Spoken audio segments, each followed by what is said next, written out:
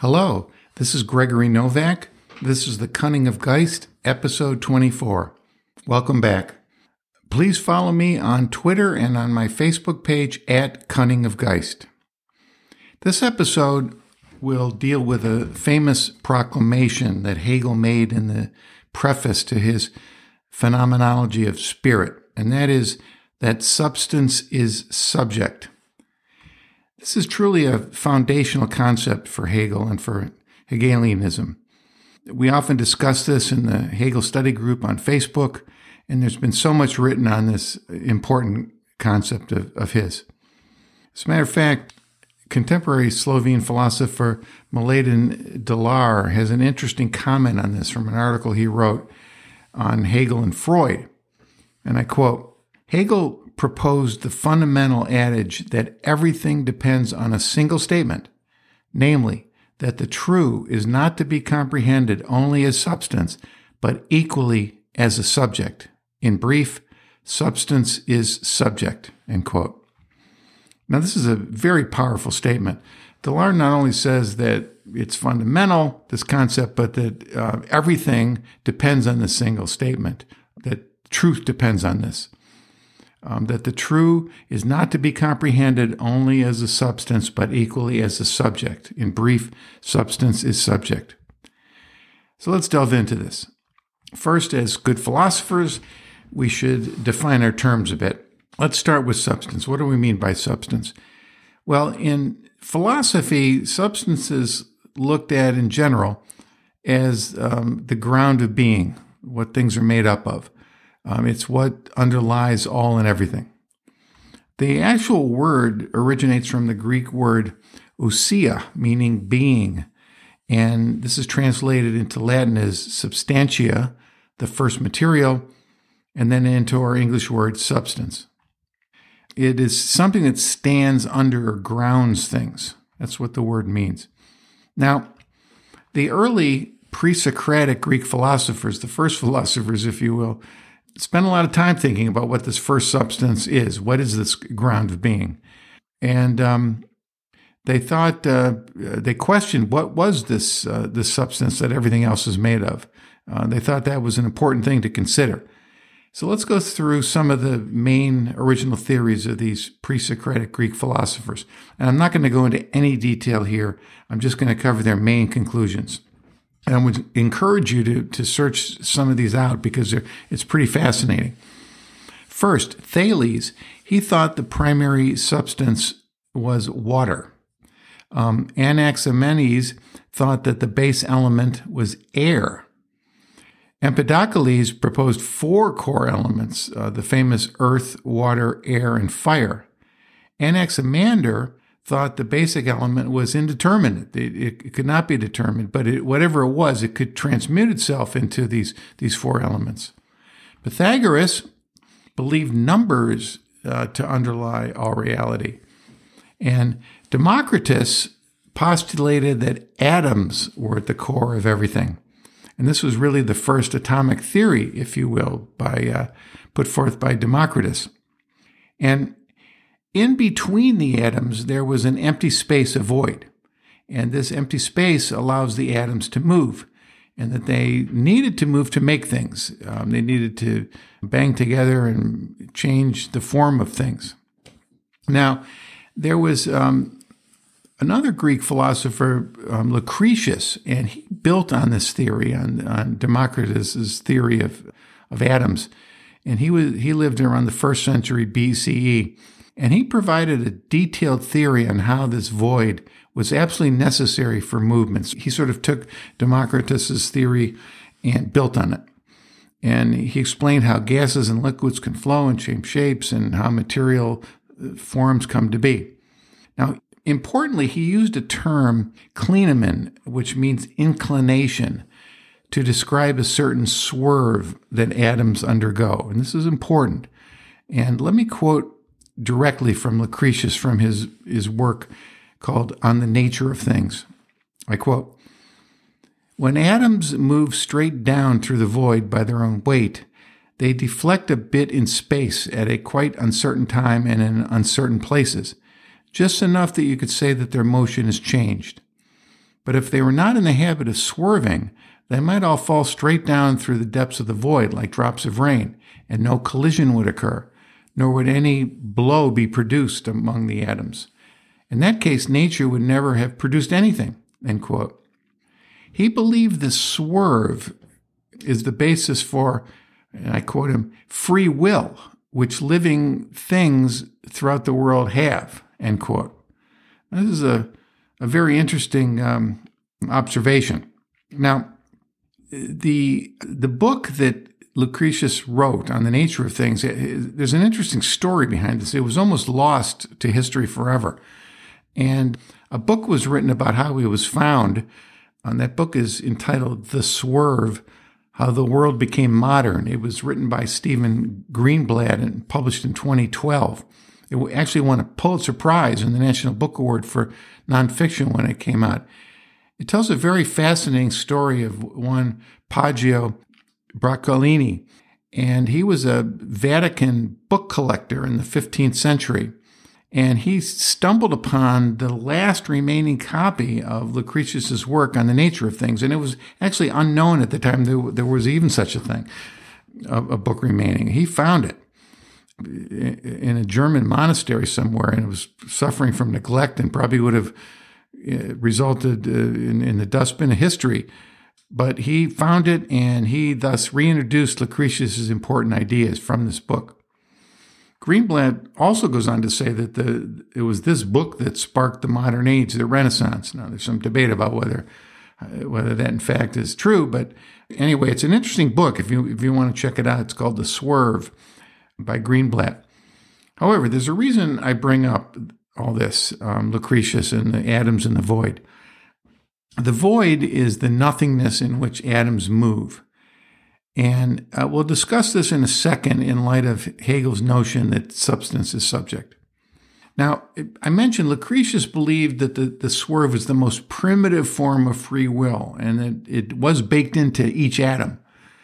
So he introduced at a very base level the notion of subject or self within matter.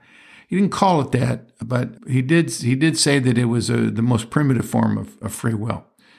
We've talked about what substance means and how to look at it. We're now going to talk about what the subject means. The other part of the statement, substance is subject. The term subject is generally thought of as a consciousness, a perceiver, a self, one who observes an object outside of it. It usually comes as a dichotomy, as a pair of subject-object, self and non-self. We see this in Cartesian dualism and in the mind-body problem. Most people see a split between themselves and the outside world, and this is totally natural, and it's how we operate. However, the cornerstone of Hegelianism is that this separation, while we do perceive it, is essentially not the end of the story. It's not the full story, if you will.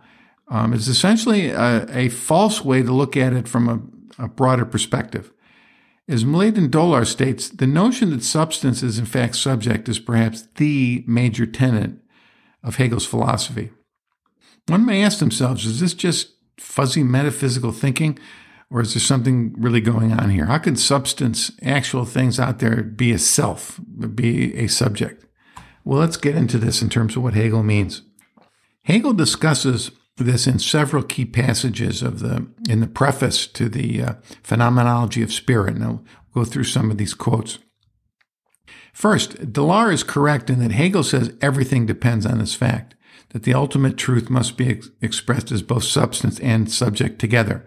I quote from the preface of the Phenomenology of Spirit, paragraph 17, quote, "In my view, a view which the developed exposition of the system itself can alone justify, everything depends on grasping and expressing the ultimate truth, not as substance, but as subject as well," end quote.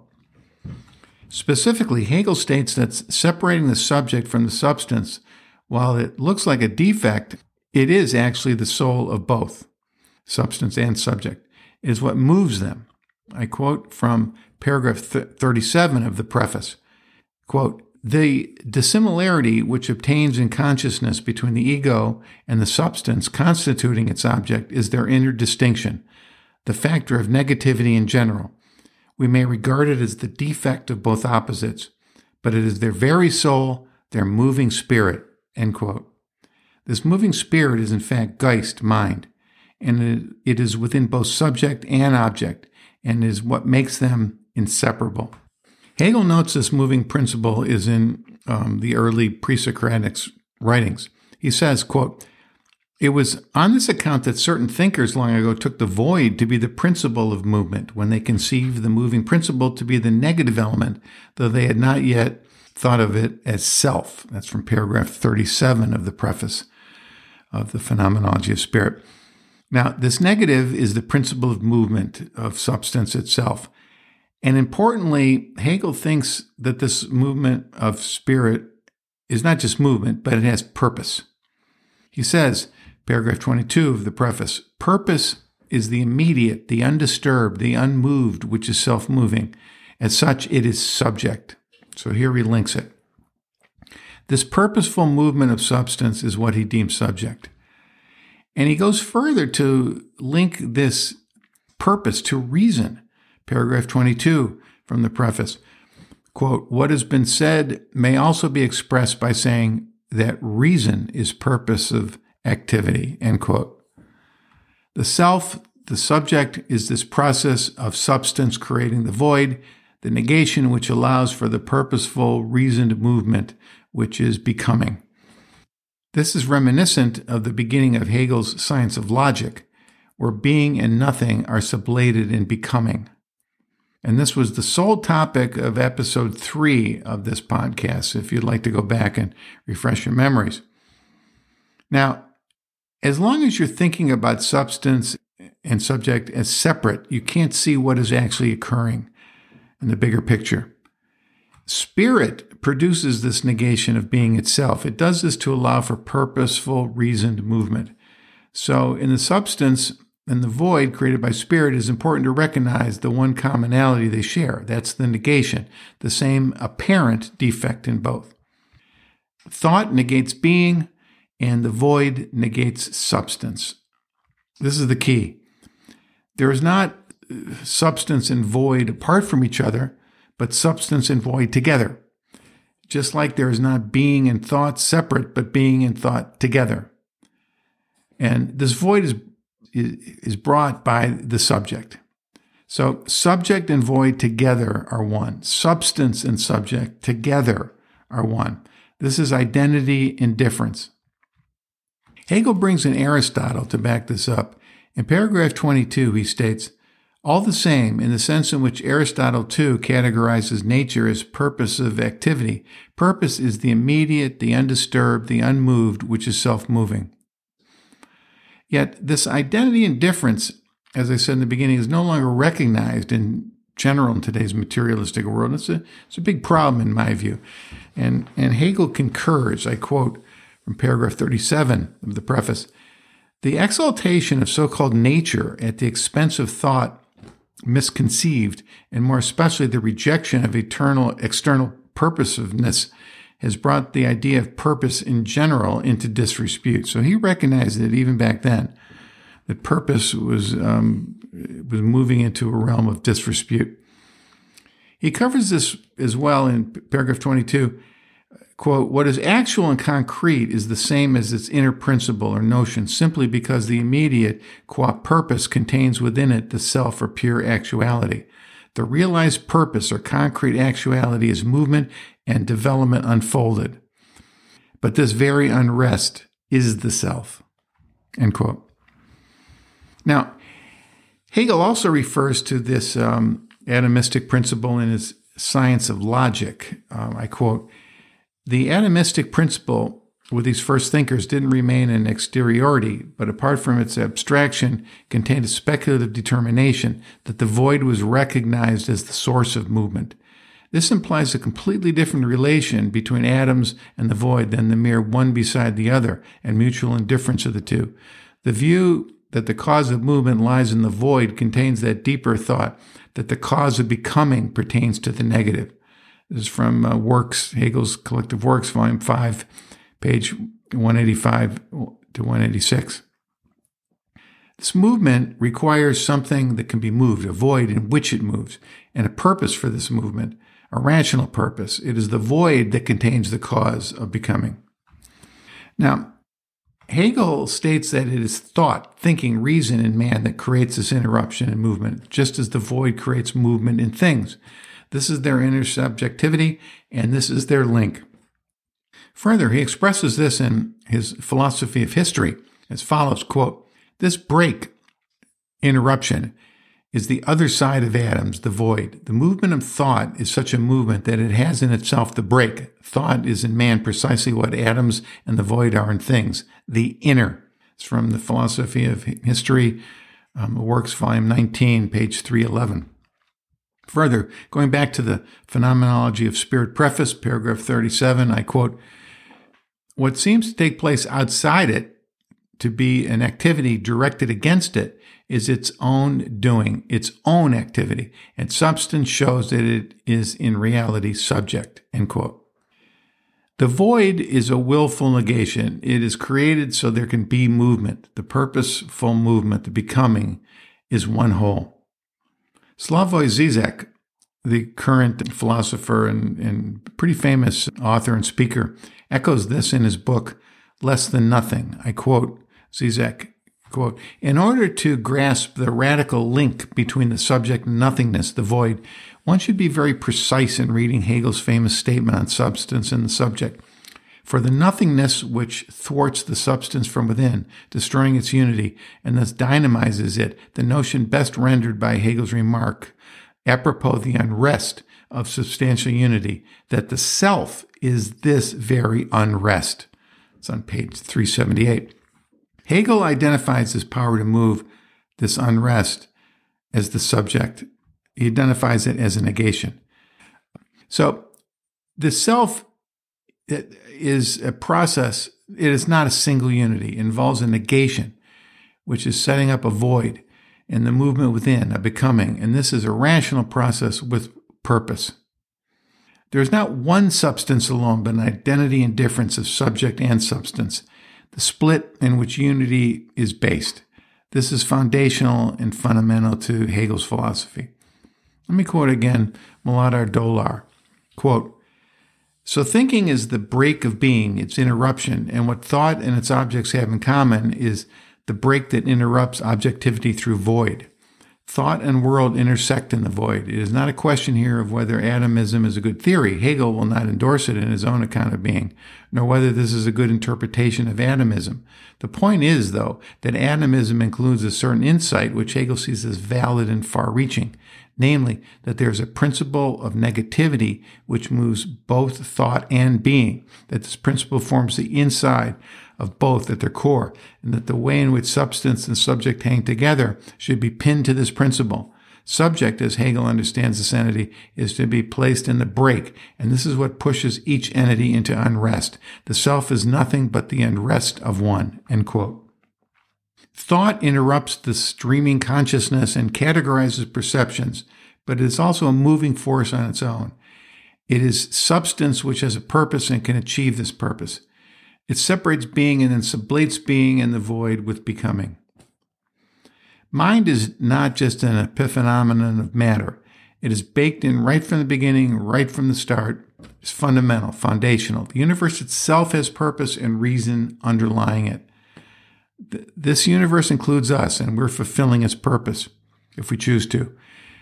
Now, this is obviously a difficult notion to understand. Our dualistic way of thinking is the reason, and it gets in the way constantly. So I recognize this as a difficult concept for me to comprehend. But Hegel is clear here, and hopefully the quotes that I provided help understand his thinking in this regard.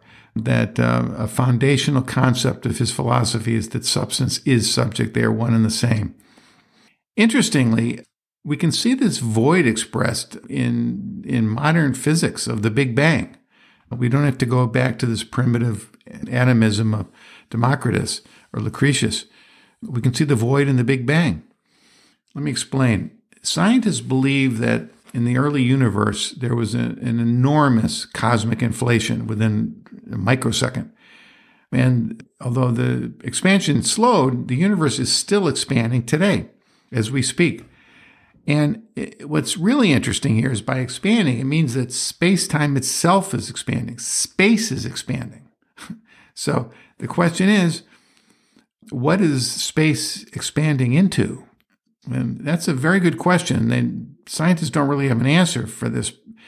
However, if Hegel is correct, it is expanding into a void. And this is the same void that Lucretius discussed, the same void Hegel is referring to. This void is the source of becoming, spirit, if you will. It is part of the process then, part of it now as the universe expands into the void. Hence, subject was there in the beginning of the universal expansion, and it remains now. It's a pretty heavy thought. Now, again, as I've often said in these episodes, and I'm going to say it again, this is not the subject that we're talking about is not some separate God that's apart from the universe. It's within, it's baked within the universe. It's part of it. It's fundamental. I also realize this subject that we're talking about, it's not exactly our own individualized consciousness and personality as we walk around every day. I'm not referring to this either. However, there is a presence of mind, spirit, and Geist within us all. And there is an intention within the cosmos, and we can express that intention. There is spirit within us as well. And we can recognize this and get in touch with this, and we can fulfill it. Now, this brings me to the title of this episode, part of the title anyway, Hegel's Rose and the Cross. What did I mean by this? Why did I put it in the title? Well, there's a reason. Let me begin by a quote of Hegel's from the introduction to his philosophy of right. And I quote, "The barrier which stands between reason as self-conscious spirit and reason as present reality and does not permit spirit to find satisfaction in reality is some abstraction which is not free to be conceived. To recognize reason as the rose and the cross of the present and to find delight in it is a rational insight which implies reconciliation with reality. This reconciliation philosophy grants to those who have felt the inward demand to conceive clearly, to preserve subjective freedom while present in substantive reality, and yet thought possessing this freedom to stand not upon the particular and contingent, but upon what is self complete," end quote. Let's break this down. Hegel first says in this paragraph, in the first sentence, the barrier which stands between reason as self-conscious spirit and reason as present reality and does not permit spirit to find satisfaction in reality is some abstraction, which is not free to be conceived. Here he is saying that there are two ways of thinking, basically. One is thinking as a self-conscious spirit, and one is thinking as just an observer of present reality. The self-consciousness is an evolving, purposeful self that aligns with Geist and spirit, and the other is just a rational dissection of what is occurring. There's no freedom in the latter, no ability to conceive a better way. Hegel goes on in the paragraph, in the second sentence, to recognize reason as the rose and the cross of the present and to find delight in it is a rational insight which implies reconciliation with reality, end quote. The rose is a symbol of evolving love and beauty, of evolving life. The cross here is a symbol, I believe, for the finite material world. Aside from its Christian connotation, the cross can be seen as a symbol of the four primal elements of earth, water, air, and fire, as we discussed earlier. And the rose symbolizes a rising above this finite world, coming from within. It symbolizes life, love, and light, reason, spirit, Geist. It uplifts the world. He continues in this paragraph, I quote, "This reconciliation philosophy grants to those who have felt the inward demand to conceive clearly, to preserve subjective freedom while present in substantive reality," end quote. He calls it a reconciliation between subjective freedom and substantive reality. This is the complete self, the rose and the cross taken together as one actual reality and taken together in delight.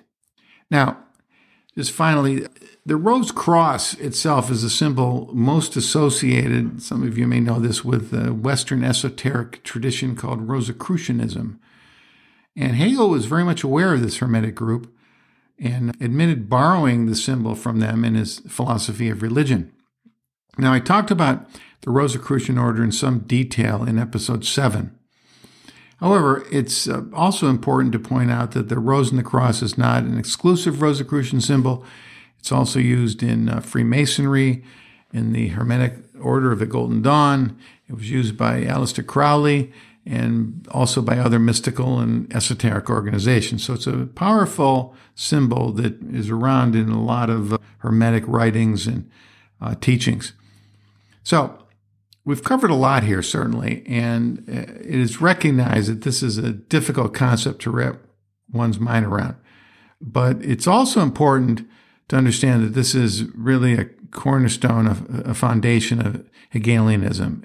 And why it's so important is that it brings purpose, meaning, life, light, and love to our finite world, which we're so much in need of. So that's it for this episode. This is Gregory Novak. This is The Cunning of Geist. Please tell your friends about this podcast if you think they might find it of interest. And thank you so much for listening. I really do appreciate it. We'll see you next time.